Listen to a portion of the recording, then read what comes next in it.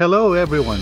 Welcome to RLCC Radio, where you can grow in your faith together with others by listening to our daily devotionals, sermons, and other audio broadcasts. Feel free to share this tool with others. Also, join us every day as we explore God's truth together. Let's dive in.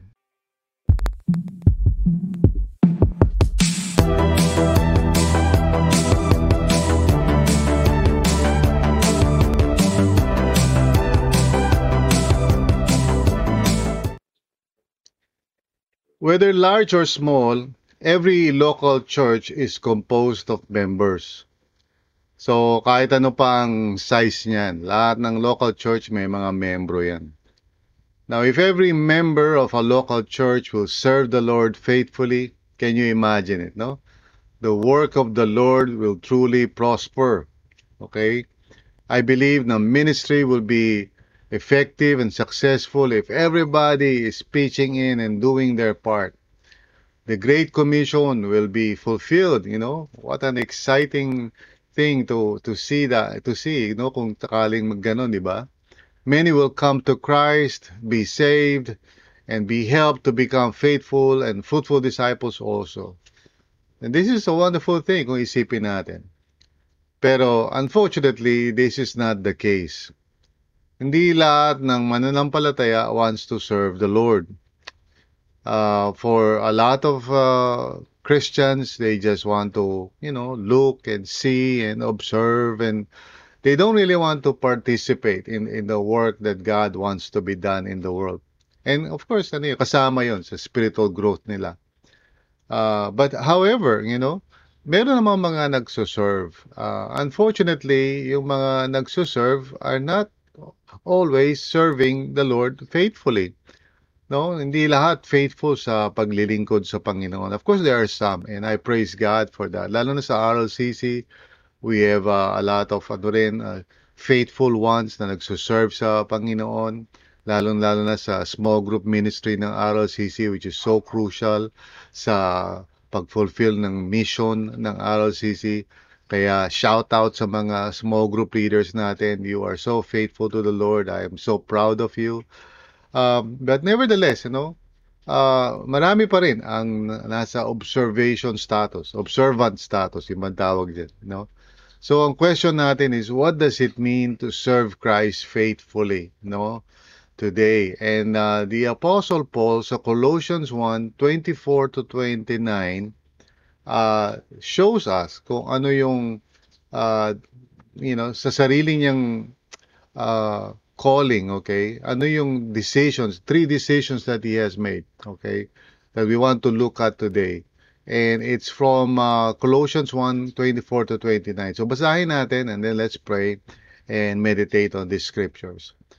Sabi sa verse 24, now I rejoice in what was suffered for you, and I will fill up in my flesh what is still lacking in regard to Christ's afflictions for the sake of his body, which is the church. And then verse 25 says, I have become its servant by the commission God gave me to present to you the word of God in its fullness. Verse 26, the mystery that has been kept hidden for ages and generations, but is now disclosed to the saints. Verse 27, to them God has chosen to make known among the Gentiles the glorious riches of this mystery, which is Christ in you, the hope of glory. Verse 28, we proclaim him, admonishing and teaching everyone with all wisdom, so that we may present everyone perfect in Christ. And finally, in verse 29, to this end I labor, struggling with all his energy, which so powerfully works in me. Yeah, so purihin ang Panginoon. Tayo po ay manalangin, and let's ask God to just show us from the example of the Apostle Paul kung paano ba maglingkod sa Panginoon faithfully. Okay? Hindi lang basta mag-serve kay Lord gandun lang, but really do so with faithfulness, with fruitfulness, no? So manalangin po tayo. Lord, maraming salamat po for your grace sa amin, for allowing us to wake up today. and to be in your presence, Panginoon. Lord, we come before you. Truly, it is you that we desire. We want to know you better, to know you more fully, and to grow in our relationship with you, Panginoon. So, Lord, speak to us, reveal to us your will and purpose for us. Renew our hearts and minds. Tulungan niyo po kami na laging maging vibrant and alive yung aming relationship with you. Huwag mo hayaan na kami manlamig. Huwag niyo hayaan na kami ma-distract. Instead, Lord, help us to be devoted and zealous for your kingdom palagi. Salamat po, Lord. Thank you. In Jesus' name, amen and amen. So, I want to just highlight three decisions on the part of the Apostle Paul that serves as a good motivation or example sa atin to follow. No, three decisions. First of all, it's very clear sa verse 24. Ang susi talaga to serve the Lord faithfully is to be willing, no, to suffer, to be willing to suffer. And dito yung sabi ni Paul, sa verse 24. Now I rejoice in what was suffered for you, and I fill up in my flesh what is still lacking in regard to Christ's afflictions for the sake of his body, which is the church. Ano ibig sabihin ni Paul dito? He's basically identifying himself with the afflictions of Christ, and basically nakikiisa siya. Also in relation, of course, to the afflictions that the church, the body of Christ, is going through. Now, yung identification kasi na yan is two-way. If you remember, or let me just remind you, na when Paul, when he was Saul pa lang, and he was persecuting the church, he was actually bringing suffering to the church nung di pa siya believer. The Lord Jesus confronted him doon sa road to Damascus, and basically asked him the question, to paraphrase, na bakit mo ako persecute, So Christ was identifying himself with the church. So yung ginagawa ni Saul, at that time, di pa siya Paul, was tantamount to, whatever he was doing to the church, he was doing it to Christ. And Christ himself, of course, talked about that, kung ano man yung ginagawa ng mga tao to his people, he identifies himself with that. Now ngayon, baliktad na, because si Saul has become a believer in the Lord. And so now he realizes, na yung go through ng church or the people of God, he's willing to identify himself with that. He's now on the other side. And he's basically, sabi niya, I rejoice in what was suffered for you. And he's willing to go through whatever suffering is necessary so that the church would be built up, the church would continue to prosper. Now, praise God na sa panahon natin, hindi naman tayo, napupunta sa ganung mga sitwasyon. Like may mga countries, of course, na mas difficult yung situation nila. Kaya ito sinasabi ko, be willing to suffer. Siguro iba-iba ang context nito, because in some countries, yung word na suffer, talagang literally, they would suffer. But I'd like to apply this sa sitwasyon natin sa Pilipinas, for example, Dahil, hindi naman tayo yung sabihin natin na in-danger yung buhay natin. But, sa ministry, when you're serving the Lord, marami ding parang pagsubok and difficulty, sa paglilingkod natin sa Panginoon. Maaaring hindi katumbas nung dinaraanan ng mga tao in a more difficult situation, like yung mga close countries, sa Middle East, ganyan. So maybe it's not the same. In fact, I'm sure it's harder doon sa kanilang kalagayan. Pero one of the things that I've noticed, sa mga tao na nagsuserve sa Panginoon, minsan na konting difficulty lang, konting challenge lang, parang they give up na agad, konting hadlang, konting parang, yung hirap kausapin si ganito, hindi ko tinatawagan ko si ganyan, hindi naman nagre-respond, or, nagtatry ako na buuin yung grupo ko, hindi naman sila nagko-cooperate. Siyempre may mga suffering na gano'n, 'di ba? Although again, it's really minimal compared to the suffering na gino-go through ng ibang mananampalataya in other places. Pero still, andun yung prinsipyo, no, na you must be willing to suffer in order to serve Christ faithfully. Kailangan hindi ka allergic, no, sa difficulty or sabihin natin sa mga hindrances. Bahagi talaga yun, you know. And even yung mga sacrifices na kailangan natin gawin in order to fulfill yung kalooban ng Panginoon. Sometimes, ewan ko ba, pagdating sa, trabaho sa hindi, no, let's say, hindi naman ministry but work lang, parang people are more willing to, sige, to endure yung suffering, bawa, magbabiyahe sila ng malayo, kahit traffic, para makarating doon sa pinagtatrabahuhan nila. O kaya, talagang magtatrabaho sila na, napakahirap minsan sa isang opisina o whatever dahil sa dami ng mga trabaho.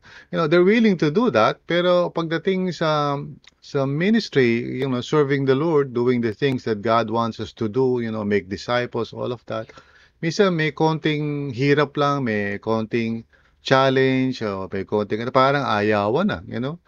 And to serve the Lord faithfully, we must be willing, no? Willing tayo dapat to suffer kung ano man yun. And again, yung suffering na dinaraanan ng mga tao or mga naglilingkod sa Panginoon, lalo na kung sa Pilipinas ang pinag-uusapan, is nothing compared dun sa suffering na gino-go through ng mga kapatiran natin in more difficult countries. It's really nothing to compare, walang comparison kasi iba yung pagdurusa nila life and death yun di ba? Tayo kumbaga difficulty lang. Pero the principle remains the same. Now we must be willing to suffer. If we want to serve the Lord faithfully, kailangan ready tayo dun sa mga minsan yung mga difficulties, mga frustrations, even yung mga failures na nararanasan natin minsan in ministry. That's all part of it, okay? And so we must be willing to suffer. Now, the second decision na nakikita ko rito kay Paul is be willing to speak, no? Now, of course, lahat naman tayo nagsasalita, but let's look at verse 25 to 27, no, para makita natin tong ibig kong sabihin. Sabi ni Paul kasi sa verse 25, no, I've become its servant, no, referring to the church, okay, by the commission God gave me to present to you the word of God in its fullness. Okay? To present to you the word of God in its fullness. And then he explains that further. Sabi niya sa verse 26, the mystery that has been kept hidden for ages and generations, but is now disclosed to the saints. By the way, ganun ang ibig sabihin ni Paul pag ginagamit yung salitang mystery. It doesn't mean na parang nakatago na walang makakaalam. Mystery, di ba? But actually, he means na dati hindi alam, pero ngayon ay naihayag. Yun ang ibig sabihin ng mystery, no, in the New Testament. Something that was hidden, pero ngayon ay ipinahayag na so that everyone can know it. And then finally, sa verse 27, sabi niya, to them God has chosen to make known among the Gentiles the glorious riches of this mystery, which is Christ in you, the hope of glory. So yung content ng mystery na yun is no other than Christ Himself. Now, ang backstory nito, of course, is gaya ng sinabi ko earlier, may mga tao na ginugulo sila, nagtuturo ng mga false teachings dun sa Colossus, and parang sinasabi na kailangan malaman nila yung mga secret ng mga ganito na hindi nila malalaman yan and so forth. And basically, sinasantabi si Christ as the supreme, no, Lord and Savior of all. At parang ginagawa lang siyang secondary. So itong false teaching na to has come to Colossus and basically dinidisturb nila yung faith ng mga Colossians and Paul is concerned. So pero ngayon sinasabi niya na Si Christ, yun lang ang kailangan nilang malaman. Si Christ lang, maunawaan nila who He is and what He has done and what He continues to do in their lives. And He'll be expounding on that in the rest of this letter, no, to the Colossians. Anyway, kaya ko sinasabi na be willing to speak, no? Kasi yan yung tungkulin talaga ng mga leaders nasa ministry. We have to communicate. We have to speak, no? At sabihin sa mga tao yung katotohanan. Now, for sure, hindi lahat ng tao minsan willing makinig eh. And that's difficult kung isipin natin because hindi naman nakatago ang katotohanan, ano, na para bang kailangan hulaan natin. Naihahayag yan in the Word of God. So, kailangan meron tayong mga, tao na willing na i-share ang Word of God sa mga tao, willing sila na ipaliwanag, uh, you know, do the difficult task of trying to understand the Word of God and explain it to others, or maybe use resources or tools para maunawaan ng mga tao ang kalooban ng Panginoon sa pamamagitan ng kanyang salita. This is what we need right now, eh. More people, more teachers of the Word na marunong mag-handle ng Word of God correctly at hindi yung mag-misrepresent. Kasi ang daming ang daming mga kasinungalingan ngayon eh, naglilipa na yan, especially because of social media.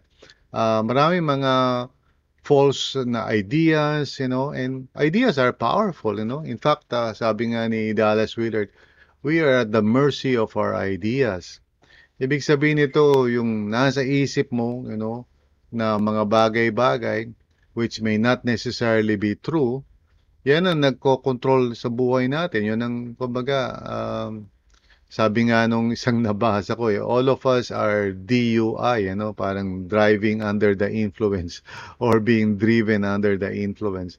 Ibig sabihin, tayo na-influensya ng mga belief systems natin, mga ideas natin, at kung hindi ito nakabase sa Word of God, doon na papariwara yung buhay ng mga tao eh. No? Doon tayo naliligaw eh because we believe things that are not really true. No? We put our faith sa mga bagay-bagay na hindi naman totoo. And it's so hard nowadays kasi ang information is so accessible, no?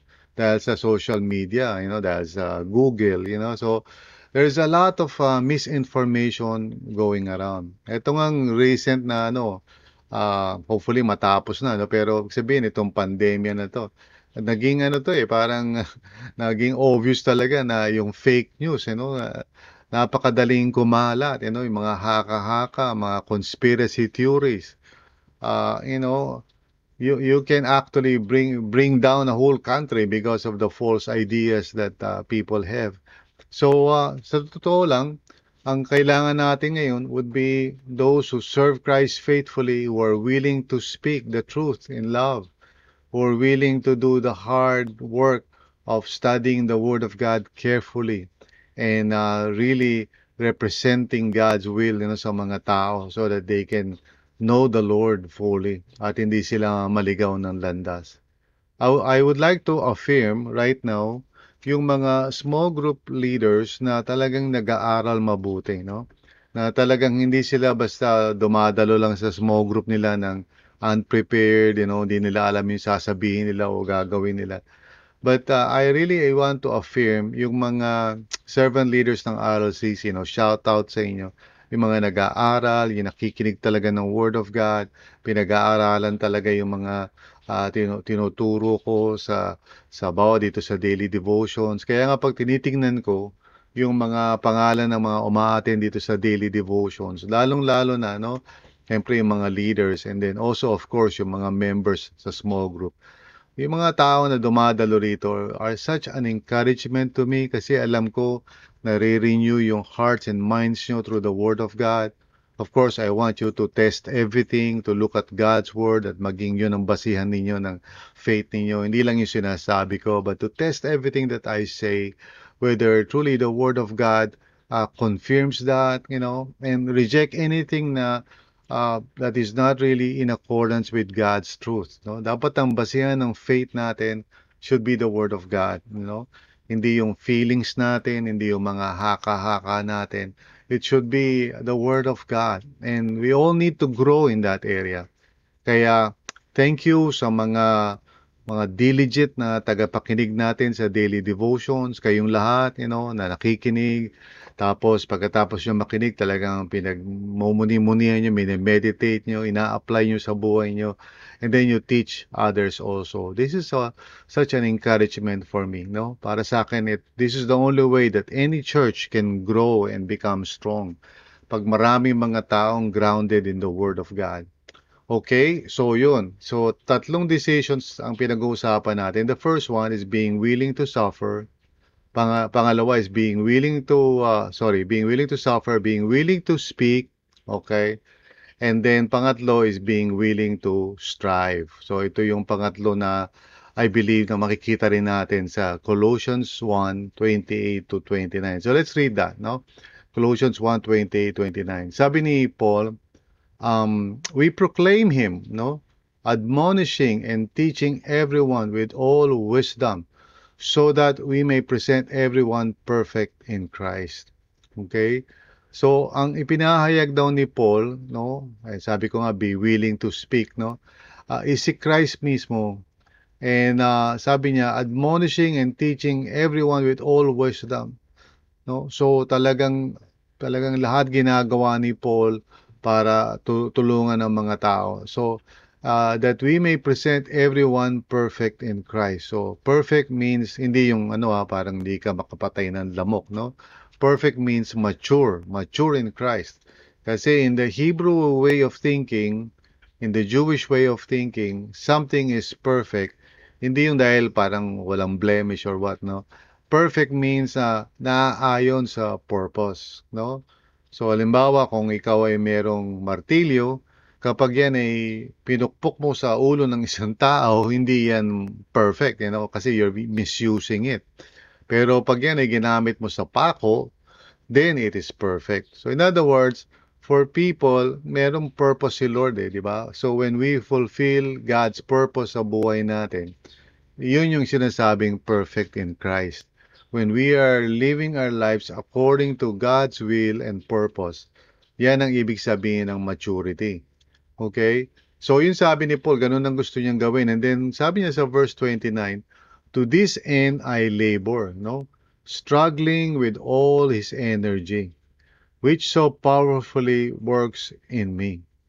Yung struggling, no, with all his energy can also be translated striving, no, with all his energy. Kaya ito yung sabi ko ng decision, be willing to strive. Ibig sabihin, wag lang yung parang little effort. We must really do our best, give all our energy, to serve Christ willingly, to serve Christ faithfully pala. We must really be willing, no, to do our very best do sa pinagagawa ni Lord sa atin. Okay? Hindi lang talaga be willing to suffer. Of course, mahalaga yon. Hindi lang yung be willing to speak. Again, that's a very important thing. But be willing to strive. Do your best. Okay? So, halimbawa, okay, if I am a small group leader, kunyari, what does it mean to do my best? That means, I study, hard. I learn about leadership. I do my very best to improve yung aking kapasidad to lead others to the Lord. So, Guro, kailangan mag-enroll ako dun sa mga klase or courses natin sa RLCC. I get the training that I need. I really apply it, and I give my best, in everything, no? I do what I can. So kung sakali mang merong mga parang mga initial discouragements, I resist the temptation to give up, no? Alam niyo, sa totoo lang, the reason why God wants us to learn how to resist yung mga kasinungalingan ng kaaway, yung mga discouragements na gagaling sa kaaway. It's actually, pag inisip mo, the reason why He wants us to resist is so that we may learn how to resist. So in other words, maging habit natin, yung pag naging aware tayo that, Satan is trying to discourage us, trying to stop us from the ministry, na mabilis tayo to respond and say, no, hindi ko gagawin yan, I would not be lazy, I would serve God with all diligence and I would pour out my heart sa ginagawa ko. So, if I'm a praise team member, I would learn everything I can, no, sa music and no, kung let's say singer ako o kung musician ako, I would grow in my craft. Kung ako ay nasa technical side of things, I would learn as much as I can. In other words, hindi ako parang babadjing-badjing lang. I will strive, I will give my best, okay? So, these three decisions are important, no, in order for us to serve Christ faithfully. Una, be willing to suffer.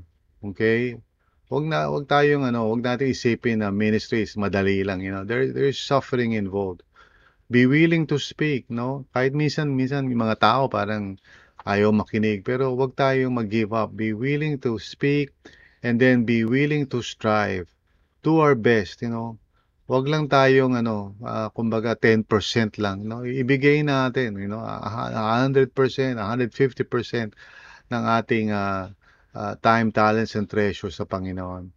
So, in other words, if I would summarize this, okay, uh, to serve Christ faithfully is to serve willingly.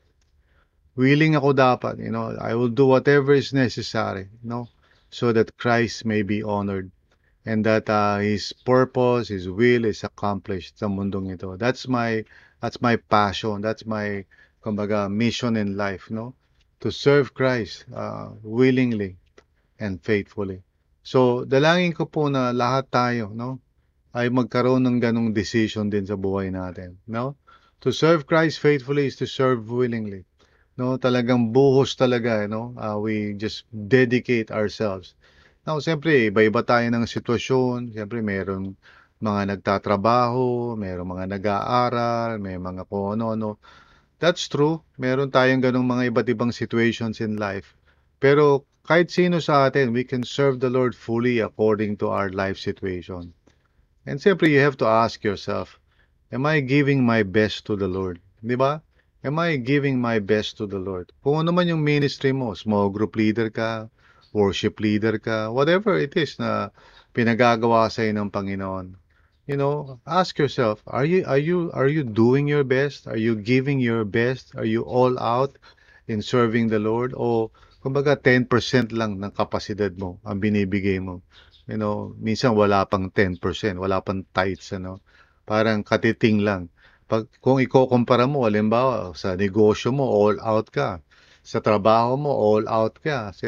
O even sa love life mo, baka all out ka. Pero pagdating sa ministry, hindi ka all out, Parang katiting lang ng talagang kaya mong ibigay at kaya mong gawin. That is what we need to ask ourselves at the end of each day, Have I given my best to the Lord by the grace of God, Iba-iba yan. Hindi tayo pare-parehas, okay? But I hope and pray na wag natin hayaan lumipas ang panahon na ang binibigay natin sa Panginoon ay katiting lang ng tunay na kakayanan na binigay sa atin ng Panginoon. We must give our best to the Lord. Kahit ano pa yung situation natin in life. Wherever you are, kung ano man yung pinagagawa sa iyo ng Panginoon, just give your all, Be willing to suffer, to speak, to strive. Okay? Kung ano man yung pinagagawa sa inyo. Don't compare yourself to others. Others may seem to parang do something more difficult. Tapos sa'yo, maybe hindi ganun ka-difficult. Pero still do your best. This is our calling. This is what the Lord wants us to do. Serve Christ willingly, with all our hearts, with all our minds, with all our strength. So tayo po'y manalangin. Lord, maraming salamat po, dear God, for reminding us to do our best for your glory, to strive, to suffer, to speak. And Lord, salamat po for giving us the opportunity to serve you. Lord, iba-iba kami ng sitwasyon, but I pray that each of us can honestly say sa sarili namin, Lord, that we have done the best that we can by the grace of God. Ayon sa whatever limitations or whatever situation na naroon kami. Salamat po, Panginoon. Thank you, Lord. Thank you, Lord. In Jesus' name, amen and amen. Thank you for listening to this episode. We hope you were encouraged and edified to continue following the Lord and growing in your faith together with others. If this content helped you, consider sharing it with others. Also, if you would like to support this ministry, please visit solo.to/rlccphil. That's solo.to/rlccphil. See you again.